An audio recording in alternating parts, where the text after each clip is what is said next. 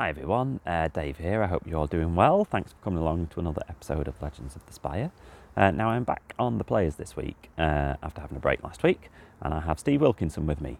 Now Steve started his career at Leicester, had a big long stint at Mansfield where he came up against Chesterfield in that amazing 5-2 game in the playoffs in 1995, and then joined Chesterfield in 1997 after leaving Preston.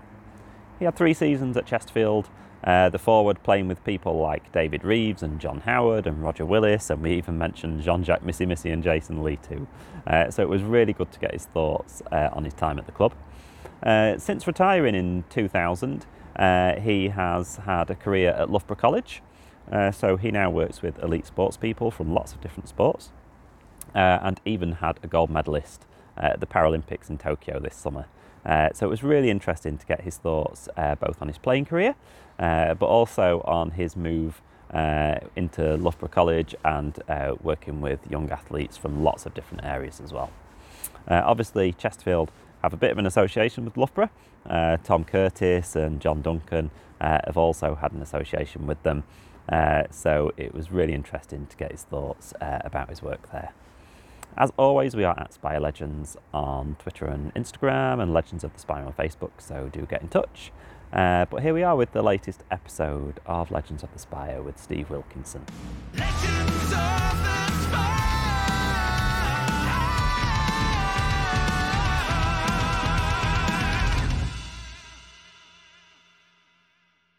You're from Lincoln, aren't you? But you started at Leicester, is that right? Yeah, so I played in a really good youth team in Lincolnshire. We played on a Saturday in the Newark League, and then we also played on the Sunday in the Lincolnshire League. And out of my group, and there's 1 or 2 names you'll remember here. So Marlon Beresford, who played for years and years at Burnley, was in goal. Shane Nicholson, who you'll be well aware of because he played for Chesterfield, was playing left back for us. And another couple of lads who actually, one went to Lincoln and never really broke into the first team, and one of my colleagues from that team also came to Leicester with me, but he wanted to stay on at school, so he only came and played youth team games in the evening and occasionally on a Saturday. So we were a really strong side, and I think one of the things that made us so strong was that we did play as a group in one league on a Saturday afternoon and then on a Sunday. That would be unheard of now because, you're playing too much, but actually I think that helped us all progress and develop. And yeah, we would only train once a week, but we'd be playing twice a week. Problems arose when I got school matches on a Saturday morning and then flying off to play in the afternoon. But we seemed to cope, and I think that made me into the player that I became as a professional. Somebody who was fairly resilient until the latter part of their career. Were you always up front? Would you believe I started as a left back? Right, okay. So this would be, I'm going to say about under 11, maybe under 12.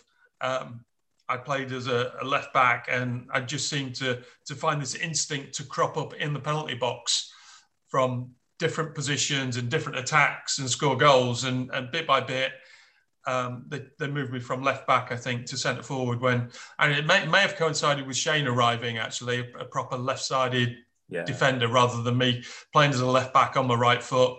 But yeah, I then got moved forward and really spent, I would say 90% of my professional career as a centre forward. Maybe 95 is a better judgment.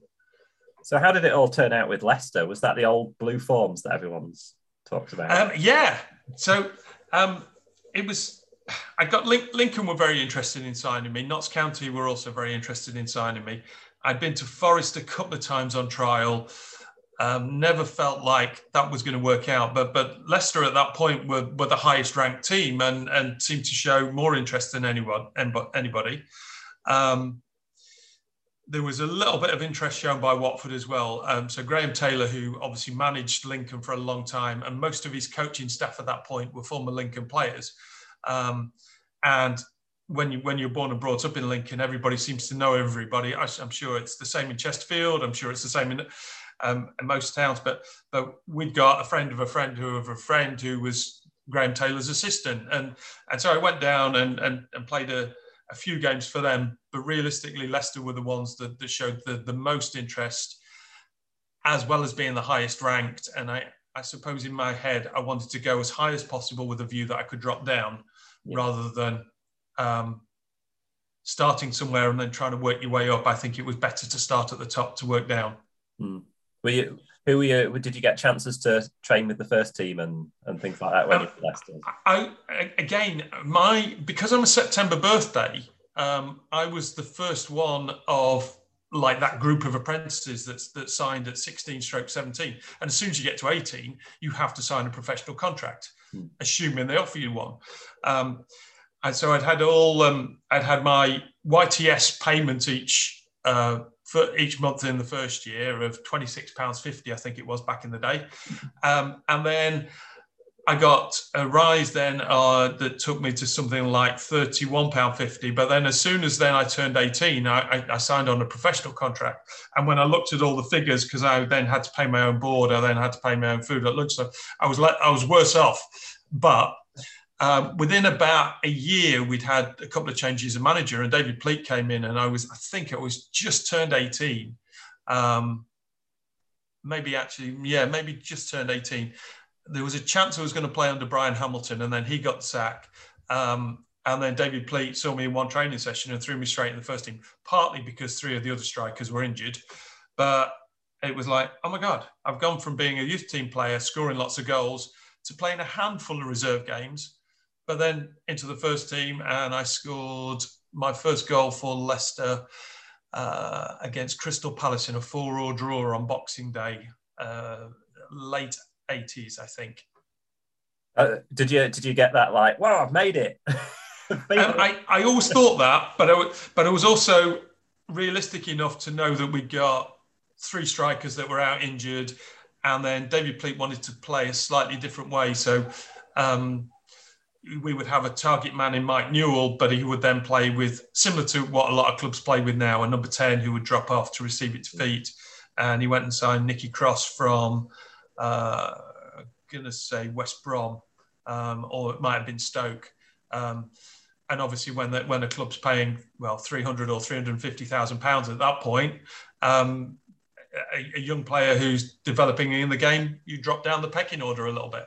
Yeah. I was still training with them on a regular basis, but actually I was a regular reserve player who occasionally went to first team games. Yeah, and you had a loan move to Crewe. Was it Crewe? I did. So I had, in fact, the start of that, the next season, I went to Rochdale on loan in pre-season. That was really good. Really enjoyed that. But it was pre-season, so there were only friendlies. And then I came back to Leicester, and I think within about 4 or 5 days, Dario Gradi had contacted me saying, David Pleat's happy for you to come on loan for us. And I played 5 or 6 games for them, scored 2 or 3 goals, proved that I could play at that level, but still felt I could play higher up for Leicester. But obviously limited opportunities at Leicester. And I just kept biding my time, waiting the opportunity. And obviously then Mansfield came along in early 90s. Yeah. So obviously you moved to Mansfield. What was it, about 80 grand, was it? Something like that? It was, yeah. It's interesting how clubs measure what they pay for a player, because actually the signing on fee that the player receives may only be small, but that's always included in that fee. So that it gets distorted a little bit what they've actually paid. I think it was something like 75, 80 grand, and yeah, it was the right move for me at the right time. I did have the chance to go to Swansea, actually, and I went for talks with Swansea. But I think being an East Midlands boy, I think I didn't really want at 19 to be upping everything and moving down to South Wales. I don't regret not going, but at the time, I went on the day I went down to have talks with them. They were playing Panathinaikos in a Cup Winners' Cup tie that night. So I was putting the holiday in, given everything that I actually wanted as they tried to persuade, and then went to watch this game in the evening and then had talks the following morning. But even though Mansfield offered me slightly less. It just felt right to stay East Midlands based at that particular point. Is there a bit of pressure when you're quite young and you get a transfer fee attached to you like that? Do you know, I felt pressure all the time in terms of, oh, right, such and such a club is interested in you. And then if it went past, if you want, the chairman or managing directors agreeing something and then you went for talks, I always felt pressure in those situations because actually I'd never been interviewed for a job until I ended up with my job at college, and that was in my early 30s. Mm-hmm. The interviews that I went to were, right, oh, we've watched you play for such and such, we've watched you do this, we've watched you do that, we want to sign you, this is what we're prepared to offer. And it's like, okay, well, actually, the club's prepared to sell me. There's been a fee agreed above my head without me realising it, and then you're trying to negotiate a contract. And actually, it was only when I moved from Preston to Chesterfield that I'm not going to say I employed an agent because that's not quite the way, but I employed somebody from the PFA to give me advice and sit in with me on the meeting, because I realised in my mid to late 20s that was going to be the most important contract in my career to try and set me up, not necessarily for the short-term basis, but for longer term once I needed to find other employment.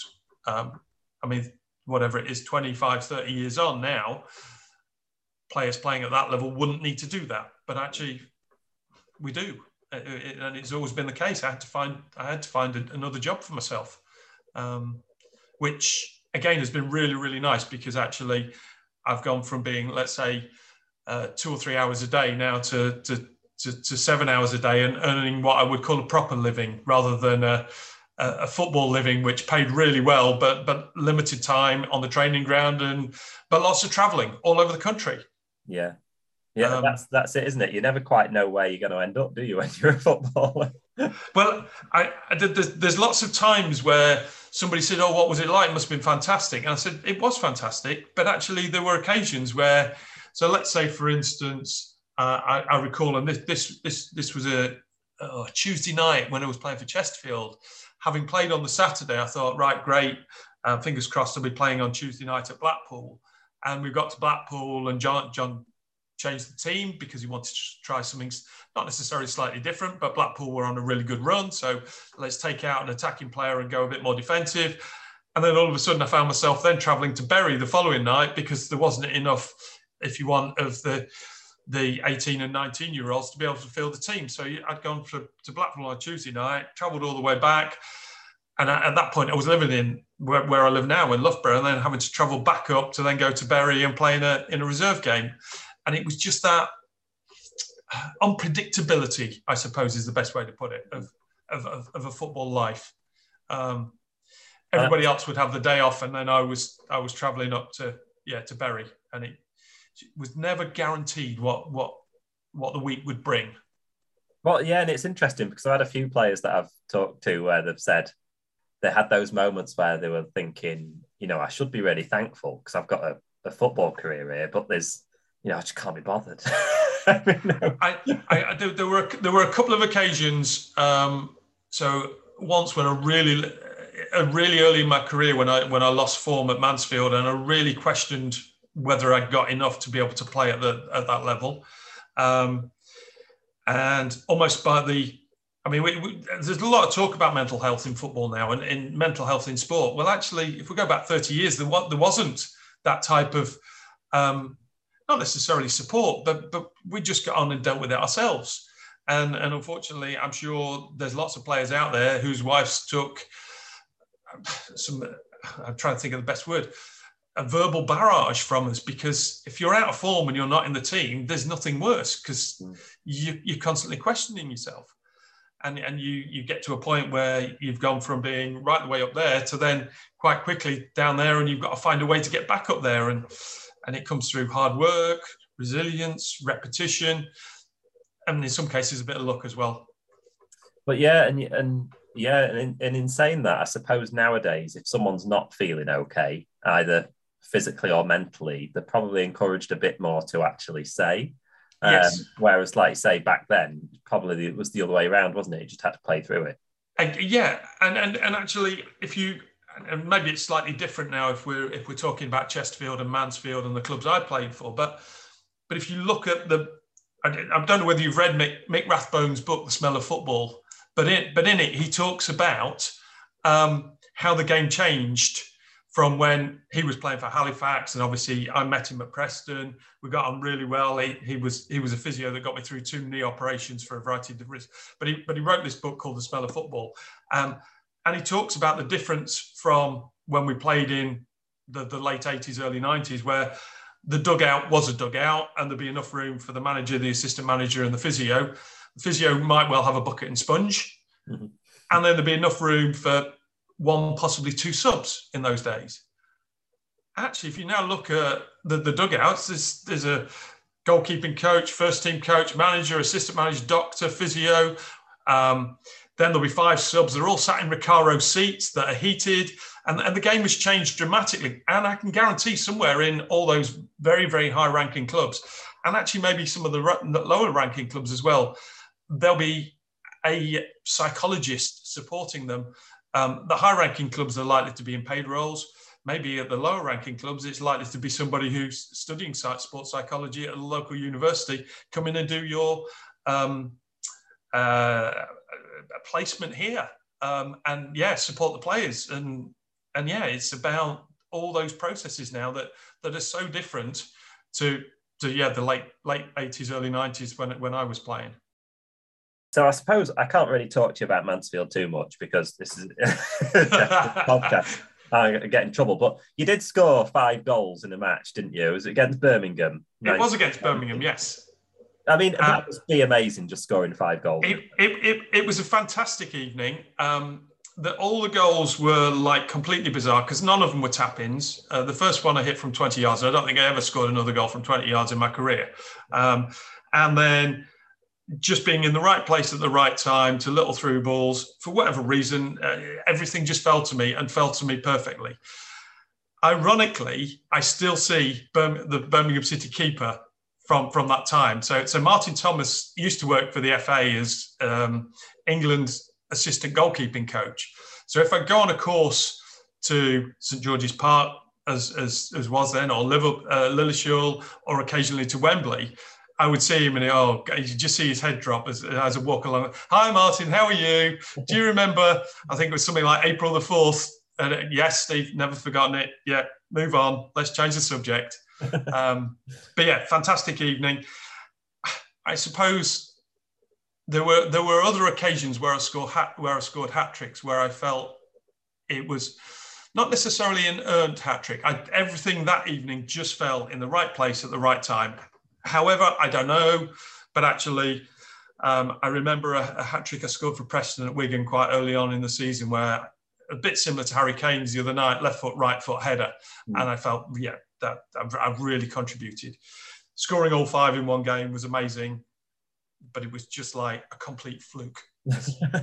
For no other reason than it doesn't happen that regular. Yeah. It's like, how did that happen? It was bizarre because you want to replicate it again, but you never will.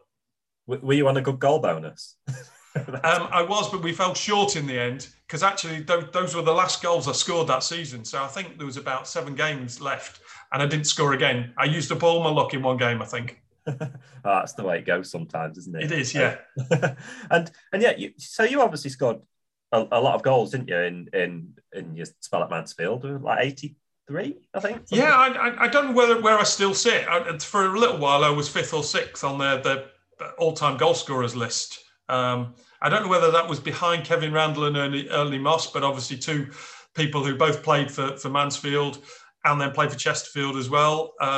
But yeah, I sat somewhere 5th or 6th in their all-time goal scorers list. I think that'll have changed a little bit now, but then I say that players are far more nomadic because I nearly had 5 seasons at Mansfield, which if you're scoring between 15 and 20 goals a season, you're going to mount that up over that period of time. Yeah, I mean, players getting a 10 years and getting a testimonial, it happens less and less, doesn't it? It kind of feels like they should put the years down a little bit and make it 67, something like that. Yeah. Give more people a chance. And the big key season, obviously the 94-95 season was a really good one for Chesterfield because we got promoted in the playoffs against Bury. And obviously you were at Mansfield then, and there was a few key games that season. So you actually scored a hat trick against Chesterfield in 4-2 win, which I think was in December time. That season. It was just and I think it was a lunchtime kickoff as well. It was just 5 or 6 days before Christmas maybe. That was a great day, and part of what was a really, really good season for me, because I think I ended up with 25, 26 that season. But actually the end outcome was that myself, Paul Holland, who obviously then moved on to Sheffield United before coming to Chesterfield, Ian Barraclough and Darren Ward, we all played really, really well that year for Mansfield, but then the team sort of splintered as we all moved on to bigger and better things. My opportunity then, even though through the disappointment of not making it through the playoffs, my disappointment quite rapidly turned to elation as I got a really, really good move to a bigger profile club, even though it was in the same league, who had been through the same experiences, because obviously Bury beat Preston as well in the playoffs, and then I ended up signing there. And it sort of, I remember the disappointment of the Tuesday night when Chesterfield beat us, and then going in on the Wednesday morning for a little bit of a debrief with Andy King. Remember talking to Paul Holland, who thought he was on the move at that point. Remember talking to Darren, who thought he was on the move, and thinking, oh, right, okay, where's this going now? And by the time I got home, my wife said, somebody called Gary Peters has rang from Preston. They're keen to sign you. And I said, oh, that's interesting. He's going to ring back this afternoon. Well, they got knocked out as well last night. What's going on? It's like, but actually within 5 or 6 days, I'd gone up to Preston, had a good look around the club. David Moyes was meet and greet, made me feel really welcome, and my wife and 2 little ones really welcome. And it was one of those situations where, albeit she said, well, Caroline said to me, why do we really want to move to another club in the same league? I said, this opportunity is too good to miss. You'll realise. And my experiences of playing at Preston, even when they were struggling, was 7,000 or 8,000 packed into Deepdale. I said, if this goes well, this will go really well. And for the first season, it did. And for the first 4 or 5 games the following season, it did, because it was the leading scorer in the whole of the Football League, and then one challenge at Bristol City. And I needed one knee operation in September and then another one in January. And it was just like, you go from, like I talked about earlier, you go from there to there quite quickly. And you go from being first choice and the leading scorer in the country to being 5th choice very quickly. Yeah. Having said that, playing for a club like Preston increased my profile, increased my reputation, increased my financial worth, I suppose. And then that allowed me then to get 2 years after that a really good move to Chesterfield. Yeah, and just going back to that playoff season for a moment, like I've spoken to lots of players who played for Chesterfield for that 5-2. But it's quite kind of interesting to get a perspective from the opposition, I suppose. Kind of what went wrong? Kind of lost their heads a bit. The 2 sendings off cost us, because I think at 2-2, when we went into extra time, I think because we then scored 2 away goals, we were in the driving seat. But I think Kevin Lampkin and Mark Peters both got sent off in extra time, and we ended up finishing the game with 9 men. And yeah, that's where we lost it. It was just like one of those situations. Yeah, I suppose young, and one of the things that I did notice when I then moved to Chesterfield 2 years ago, very experienced players. Whereas actually that group at Mansfield, I think I was sort of one of the relatively older ones at 25 at that point. And the rest of them were all in their early 20s. And if you're new to that level of performance, because I'd obviously had promotion with Mansfield prior to that.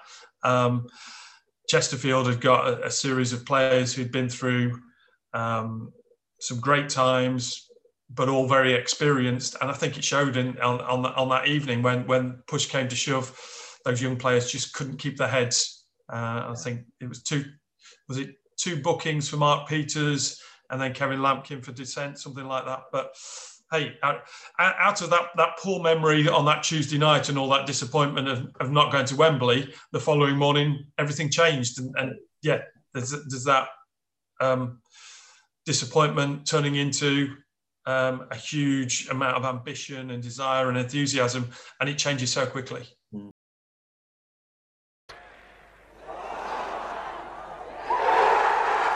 And the first one came from Steve Wilkinson against his former club. And Saville and Wilkinson combined again for a brilliant third goal.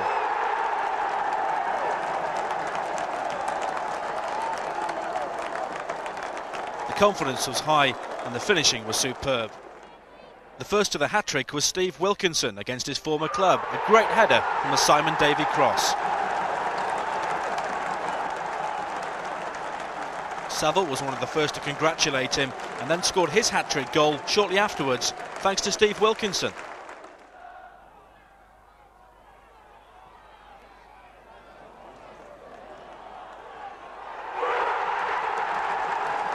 History made at Deepdale a double hat-trick for the first time in over 50 years. Not surprisingly, the manager was a very happy man. When a club like Preston comes in for you, obviously they've got a huge history, haven't they? And they've got all like iconic players that have played for them and things like that. Is that when a club like that comes in for you, is it all those type of things that just kind of mixes together to make it so exciting? Yeah.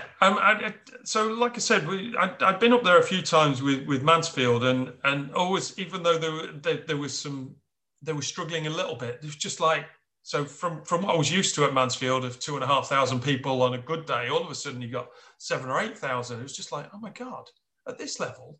And yeah, it's passed down from generation to generation that, oh, well, the great Tom Finney, and then the great Bill Shankly, and then from my era, the great Ian Bryson, et cetera, and David Moyes. It's just like, there's just this historical passed on from generation to generation. So Grandad supported Preston, took his son, and then Dad then supports Preston, so take his kids, and it's just it's in the blood. They will all have an affiliation to another team, but actually, and it's right, it's proud Preston, and they maintain that pride massively. And when they go back up every it's not once a year, every couple of years, the reception I get is just amazing. And yeah, people that are very proud to be associated with that club. Yeah, and fans that really love football. Which you don't always. I don't know. I imagine just some clubs, the fans just, I don't know, get it more, or I don't know, it's just in their blood more. I don't know. So it's really bizarre you saying that, but my eldest daughter lives in Leeds now, and the passion at a Leeds football match is just beyond comparison. And I recall back to the end of the 95-96 season, where we played Exeter and we were presented with the championship trophy, and there was 18,500 packed into Deepdale. There wasn't a spare seat in the venue, but there were also about 2,000 people who tried to get in who couldn't. And it was just like, oh my God, this is the third division. We're playing Exeter, and you can't get any more. You've got people standing outside because they can't get in. It was just that pride, that emotion, just a difference to what I'd experienced at Mansfield, but took me back to the Leicester time almost, but without being a first team player and without feeling part of the first team. Lots of people watching, lots of support, lots of adulation, I suppose. It's just like real passionate football and real passionate, successful football as well. Yeah, and you got the title, didn't you? We did get the title, yeah. And we won it by about 5 or 6 points quite comfortably in the end. There was a point of about 4 or 5 games from the end where I think we lost on a Tuesday night away at Cambridge, and wasn't necessarily panicking, but it was all like, oh, we're just throwing the pieces of the jigsaw in the air, and are they going to come down in the right place? But then I think we won the last 3 2-0 on each game 2-0 quite comfortably. Hartlepool away, Orient away, and then Exeter at home. And yeah, won it comfortably, and deserved to, because I think we only lost something like 3 games all season. So, but yeah, I had so you can tell from the way I'm talking and the enthusiasm. I've got some really, really fond memories from that first season, and some quite challenging memories from the second season in terms of the injury. But it's what happens in football. And it was the first real experience I'd had of only playing about 10 games in a season because of 2 knee operations. Yeah. And how did that just was it just a freak thing in a match then? Yeah, I quite early on in the game at Bristol, I turned and moved the ball, and just the guy clattered me. I got a free kick, and I got up and thinking, "Oh God, my knee's so sore. What have I done?" And then I don't know whether the physio noticed, but I was hobbling for most of the game. And then as soon as we got on the bus, because obviously Bristol to Preston's a fair old journey back. And I remember getting on the bus saying, "Oh, can I have some ice?" And I sat with some ice on my knee. And then me and my wife and the children, we were going to the Lake District the following day. And we were walking around the Lake District. Well, I wasn't. I was hobbling around the Lake District, and it got to about 4:00 in the afternoon as we were about to leave, and I need to ring the physio.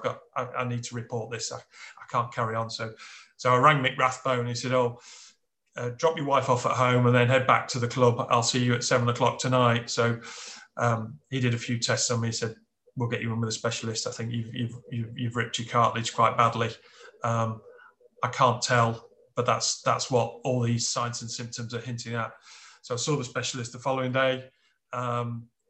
He stuck this huge needle into my knee and took all this fluid out. There was all this manky colour. It was like really painful. And said, 8:00 in the morning, I want you at, I can't remember the name of the hospital, but you'll be operated on at 10 tomorrow morning. So again, that disappointment on a Saturday, all of a sudden to Tuesday, you're on the road to recovery. Or so I thought.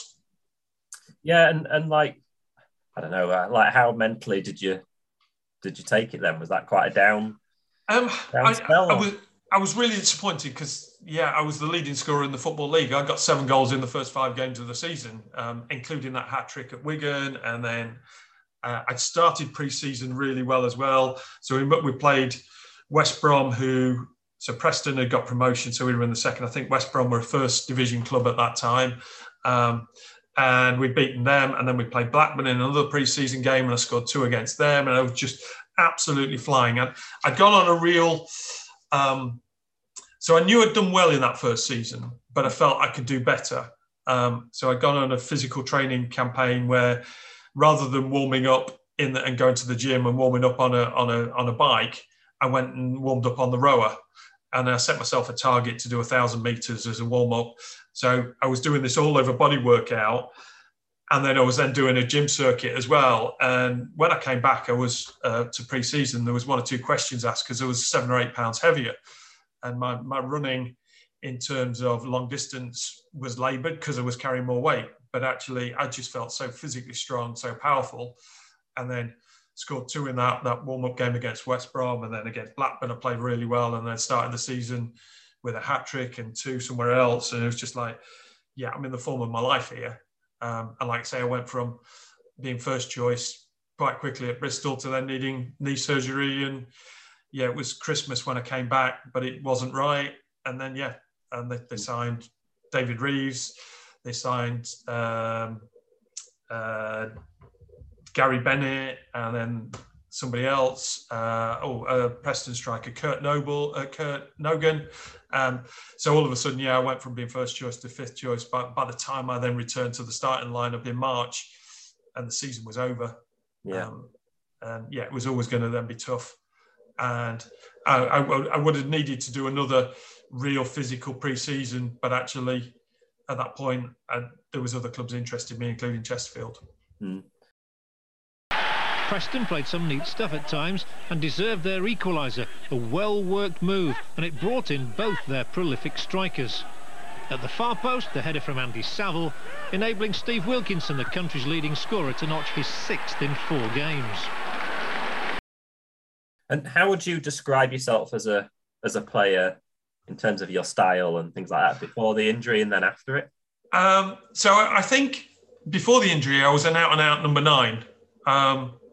When I went to Preston, I think my role changed a little bit. The working partnership with Andy Saville in that first season, he scored lots of goals. I created quite a few, but also scored goals myself.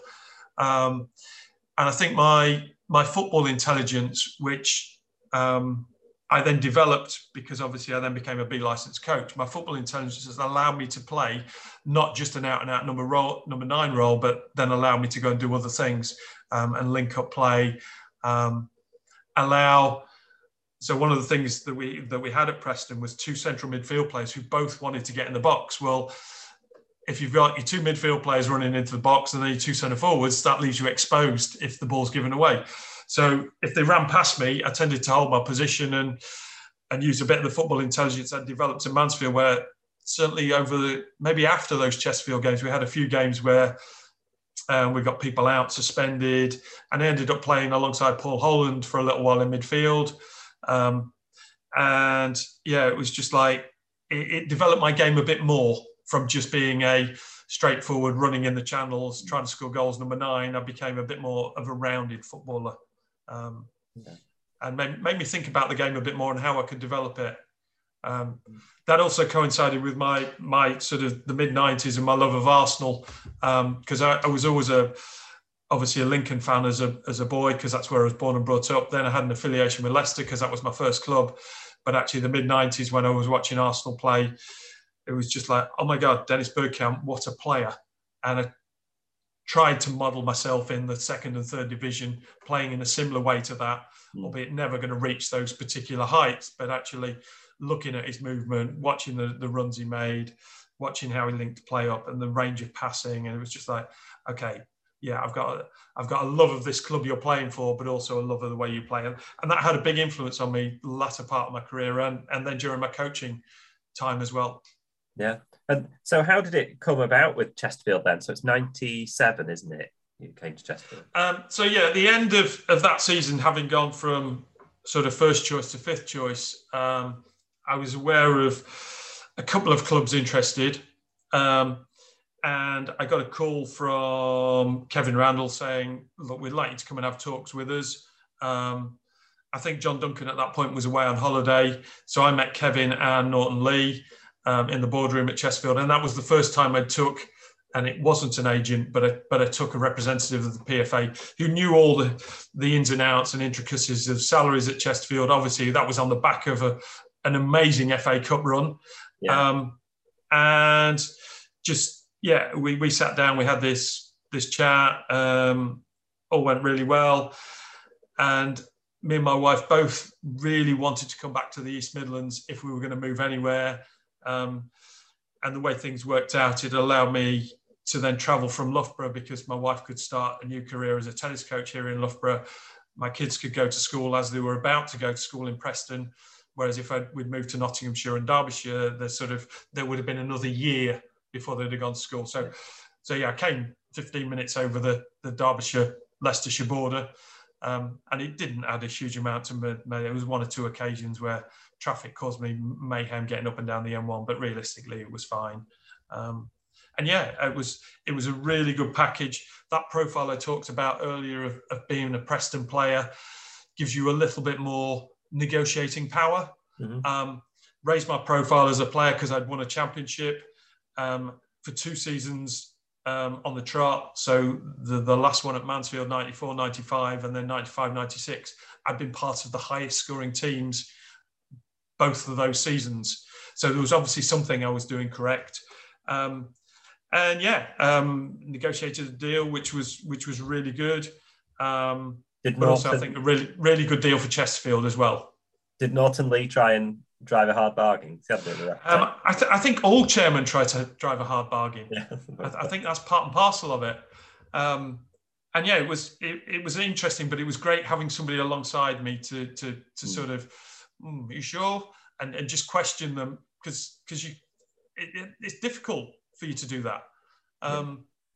As a 26, 27, 28-year-old footballer, you want the best deal for yourself, but you don't know what actually is the best deal. So having somebody alongside you, it was really beneficial to me at the time. This is Beaumont. Terry facing him, gets a good first block on, but now it's back with Curtis. And a little touch and into the back of the net from Wilkinson, and Chesterfield have equalised just before half-time. And it's almost their first strike on target of the game. but it's a vital one. Wilkinson's 5th goal of the season, and the little glancing header just deceived Shane Higgs and dropped into the net. What were your first impressions then of kind of John Duncan and training and? So what was really interesting, and this coming back to how it developed me as a footballer, was I've been used to playing in, and I'm not going to say really attacking teams, but quite fluid attacking football teams, whereas John was very methodical, very strict in his formation. So I learned a whole new set of skills in terms of defensive responsibility as well as attacking responsibility. Because I'm not going to say I was a free spirit, but actually I was an attacking player who wanted to score goals, where actually the success of Chesterfield in that FA Cup run was down to being resolute, playing a certain way, using Andy Morris, using John Howard, Tony Lormer, etc., in a certain way that caused problems for teams. And yeah, I had to think about my defensive responsibility a lot more than I'd ever done before. That made me a much better player, made me certainly a much better coach. Albeit I'm not sure it was perfect for my style of play. I became a better player, even if I didn't necessarily see that in terms of goals output and creation of goals. And you mentioned a few of those players you were with. So, Tony Lormer kind of left, didn't he, quite soon after you arrived? Yeah. But it was kind of David Reeves and Andy Morris and John Howard and people like that around then. Yeah. And obviously I became good friends with Tom Curtis because Tom ended up coming and working down here in Loughborough, running the university team. So we met up on. John Duncan also did that for a little while as well, which was good to catch up with John. And Paul Holland, who I'd known anyway for years and years through our Mansfield connection. So it was quite familiar in terms of people I knew, but also quite daunting in terms of signing for a club who are your local rivals literally across the county border, and who I'd scored goals against, but also that was now part of that team. So a different set of circumstances. And again, something that made me a more rounded and better footballer, I think, because of the experiences and moving to a slightly different changing room, feeling like an outsider from another club who have been key rivals, but also learning how to develop and overcome that. Yeah, and it's interesting, really, because we've had a lot of... It obviously is a really intense rivalry, and it still is now. But there's a lot of players that have moved between the two over the years, and some have been really massive players that have scored a lot of goals. Others have been on a little bit of a stint between the two. What was it like as a player? What was the reaction from both sides like? It was always going to be tricky coming to Chesterfield. And I remember distinctly one or two comments from the stands, certainly at Saltergate, was, well, you scored loads of goals from Mansfield, why can't you do it here? It was like, yeah, but the football was slightly different and the approach was slightly different. And so it made it tough. And I would have liked to have scored more goals. I'd like to have been more creative. But actually, like I said earlier, I became a better footballer and a better thinking footballer for John and Kevin's influence on me. And I was disrupted one pre-season with an Achilles tendon injury that I picked up on the second or third day when we were running around. I can't remember the name of the woods now, but I just stood on a tree root awkwardly, but the following morning my Achilles flared up, and then I had to go in plaster for a couple of weeks to completely immobilise it. And then there was another season where I needed another knee operation because I tweaked that cartilage again. So a bit, like I said, the latter part of my career was influenced massively by injuries, which maybe dented a little bit of my not enthusiasm, because that's not quite the right word, but the amount I could play for Chesterfield. And because they'd had that fantastic cup run, because they'd generated a lot of money, they could go and sign another player if somebody was injured. So you were always fighting a battle. And one of the questions you put down was the competition between Tony Lormer, John Howard, David Reeves, myself, Andy Morris. Competition is great because it pushes players, but also if you're a long way down the pecking order, it can be quite challenging in terms of coming back to what we're talking about, demoralising and the mental health situation. So trying to find the right balance between that was tough. Yeah, and it's interesting because in your first season with us, I think you scored about 6 goals, something like that, first season. Yeah. But I think top goal scorer was only on 8 that season. So it was really spread around, wasn't it? Around the team. Yeah. And again, we were close to the players. We never, and I think this was one of the factors I noticed over the 3 years. There was never quite enough goals scored to get us into that playoff position. We'd win lots of games 1-0 or by the odd goal, but it was just like there was also games where you were trying to drag it, trying to make sure that we got a result, and it was just like, oh, we'll take a 0-0 or a 1-1. It was just finding a way to, if we'd have added 6 or 7 goals to that total across the whole team, that might have been the difference between making the playoffs and not. One of the things, coming back to my Preston days, is one of the things that Gary Peters was very mathematical in his approach. So he would say, right, this season for us to get promotion, looking on the back of what they did when they lost in the playoffs to Bury, right, we didn't score enough goals. So we need to score between 70 and 78 goals. And he'd work that out. And I think in that season we scored 83, something like that in the league. But we need to make sure we only concede 40. So one goal per game. And when you look at in 95, when you look at the totals, that marries up to us winning the league. And I remember him saying that as part of the sales pitch. Like, I want you and this other striker I'm interested in to score 40 goals.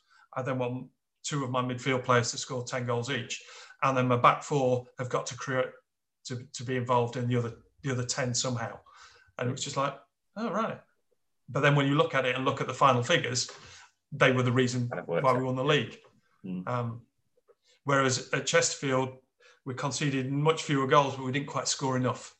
Because like you say, we finished, I think, 10th and then 9th in your first 2 seasons. So it was kind of turning those draws into wins. And exactly. Just an extra goal in 4 or 5 games would give you an extra 8-9 points, and then all of a sudden you're in the playoffs. Yeah.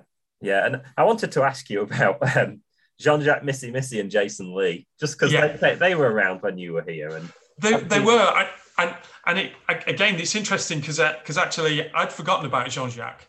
And I remember playing in a reserve game for him with him up front, and I can't remember where we played. But I looked at some stats and I realised he played 1 game for Chesterfield while he was there. I think he played 3 or 4 reserve games, but he played more games for Cameroon as an international than he did for Chesterfield. And then Jason Lee was just a fantastic character. I got on really well with Jason. And he was like me, an out-and-out centre forward, and we had to develop our games to play under John and Kevin and become better defenders and better all-rounded players. But at the same time, we got on really well because I think we went through some similar experiences of finding, I'm not going to say it was negative, but just not quite the free expression that we've been used to at our previous clubs. But I think it had a positive effect on our outlook because I see Jason now very occasionally. He works for the PFA and he did his coaching badges the same way as I did. So it had an influence on our wider football development. I guess it's just experience, isn't it? And I suppose as strikers, are you quite a close-knit bunch of your strikers? Because obviously you're competitors, but you're in the same position. It's just we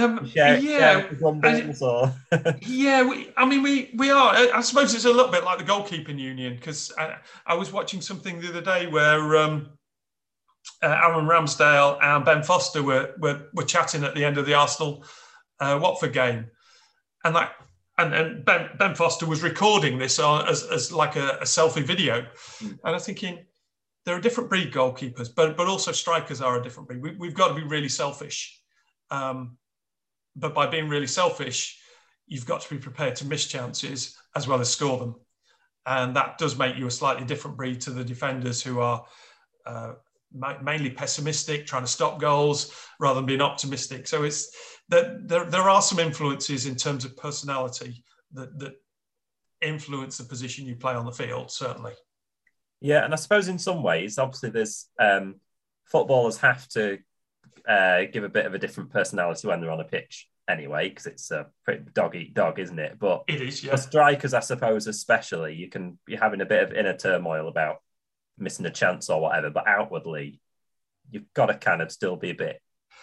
You have to walk around with a smile on your face, even though you're cursing yourself for missing an easy chance. And through my coaching, I've talked a lot to strikers. Look, go and miss another chance. Go and miss another chance, because actually, even if it's 0-0 and you've missed 2 easy chances, and then you get another one towards the end of the game and knock it in, you're still a hero. You've got to keep being prepared to get in those goal scoring positions. If you're not in those positions, you're not going to score.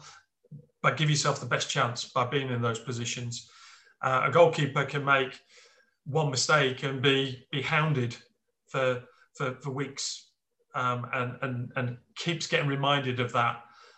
Whereas strikers tend not to. The only thing about strikers is you only remember the goals you score. You don't remember the misses. Yeah. Having said that, I do recall one. When I was playing for Mansfield at Preston, where I missed from 2 yards out, complete open goal, put it wide, right in front of the town end at Deepdale, and getting seriously jeered. And then the following season, I was a player for them, and those memories then change and turn round. So yeah, it is about being in the right position at the right time and consistently being there. Yeah, and I suppose your last season with us, so this is 99-2000. In which we actually got relegated that season, and John Duncan left and Nicky Law kind of took over. Were you kind of, and you retired then, didn't you, after that season? I retired from the professional game, yeah. So Nicky came in and changed the way we trained, and I really enjoyed that. But I was already, and John Duncan was really supportive of me, because I was in my late 20s and I wanted to do my coaching badges. So I'd done what was the old FA level 1 and level 2. And then on a Thursday, he very kindly allowed me to leave training at about 12:30 so I could get to Villa Park for 2:00.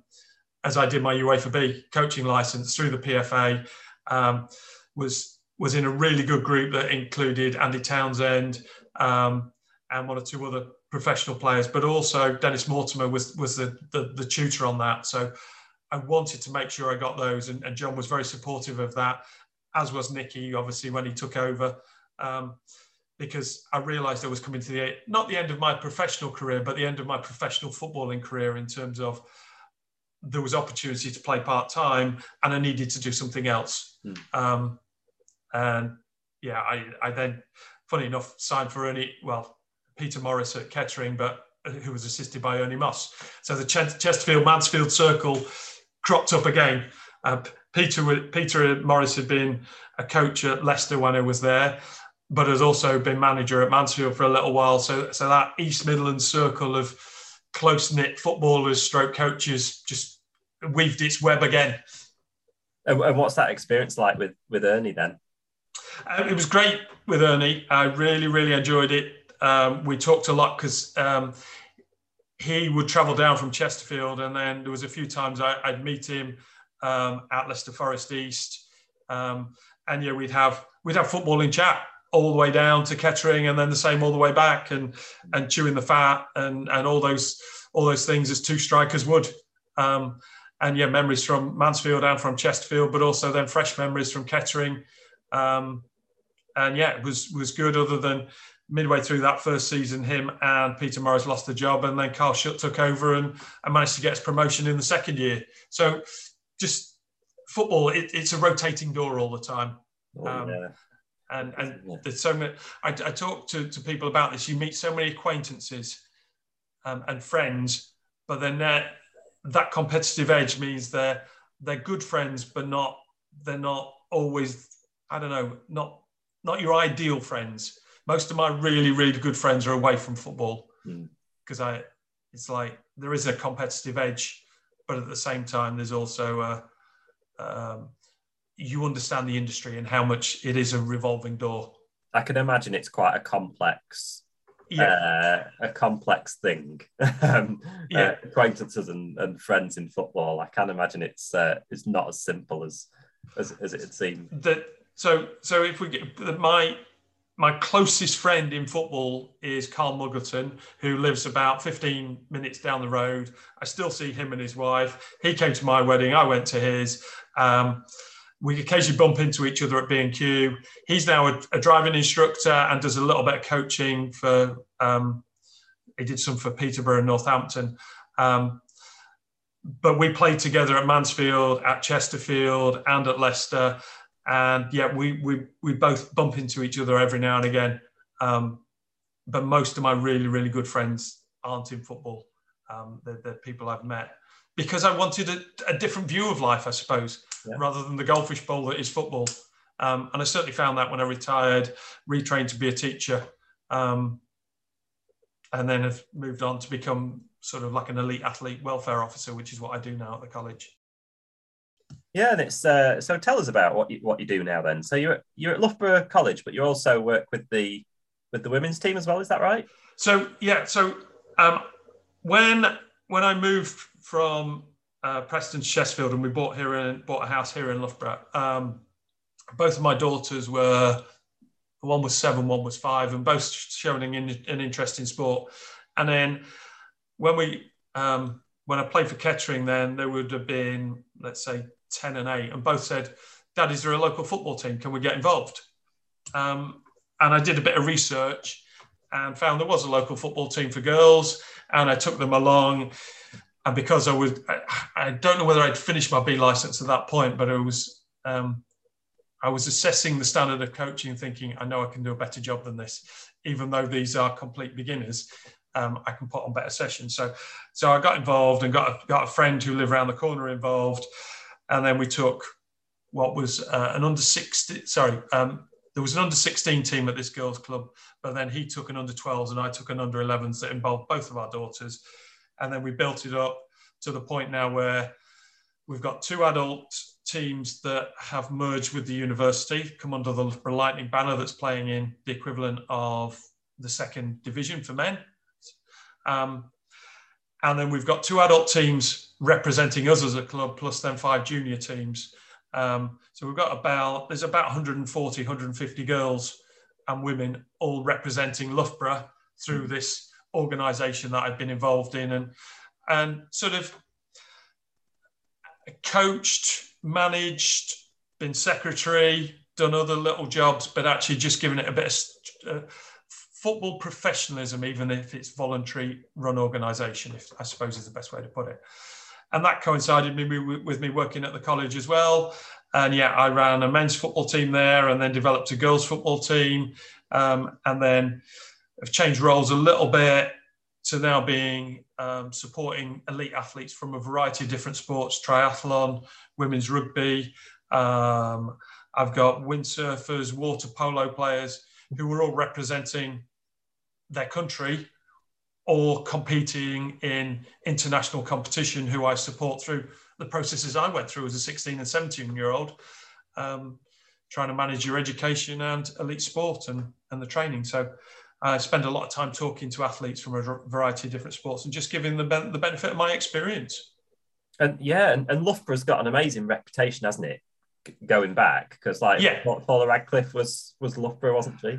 Yeah, Paula Radcliffe, Sebco, and then Thomas Young, who won a gold medal in Tokyo in the Paralympics. He's one of my students, so I'm very proud of Tom for what he's achieved. But there are other athletes out there. Currently, I've got a powerlifter who lives quite local here in Loughborough. She was world junior champion at powerlifting. So a variety of different sports. And yes, Loughborough is synonymous with sport. The decision me and my wife made in 1997 to move here has been a fantastic one for my benefit, for my wife's benefit as a tennis coach, and for both of our kids in terms of learning to swim, being part of tennis clubs, being part of football clubs. And that's enhanced their experience. So they've gone off and into the bigger world now. One lives in Leeds, the other lives in St Albans, but still look out and know how much sport is important to everybody's lives. So the T38 100-metre Paralympic final for athletes with cerebral palsy or a similar neurological condition.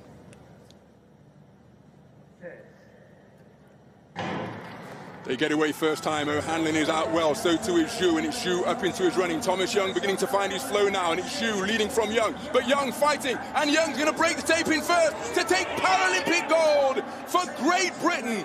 The European champion becomes the Paralympic champion. Thomas Young of Great Britain with the performance of his career, dipping below 11 seconds, 10.93 unofficially. It's been rounded up to 10.94, and that is a new area record. So what has your career in football then kind of taught you in just wider life or in your teaching and things like that? Because it's a strange career, isn't it? But it must have so many different parts that have helped out. So if I try to describe it best, you've got highs that are up there, and then you've got lows that are down there. So promotion and relegation, the two high points, scoring 5, scoring a hat-trick, fantastic performances, but also some poor performances. It teaches you to be resilient. And then when I've gone into what I would call mainstream work as a teacher, the highs and lows are much narrower in terms of the distances. But that's given me an understanding of the importance of how important sport is in terms of keeping us fit and healthy and our well-being, but also at the same time understanding that it can also have negative impact on our health and well-being and our fitness, etc., etc. So all those experiences have stood me in really good stead for my support of athletes, from, if you like, the likes of Leicester City players and Birmingham City players and Derby players who I've worked with while I was a teacher, because we do the education for those. So the likes of Ben Chilwell and Hamza Chowdhury and Harvey Barnes at Leicester. There's quite a few out there who I taught at 16 and 17. And as soon as they realised that I was a footballer, that gave me an association with them as I was walking into those training grounds. But that's then developed into quite a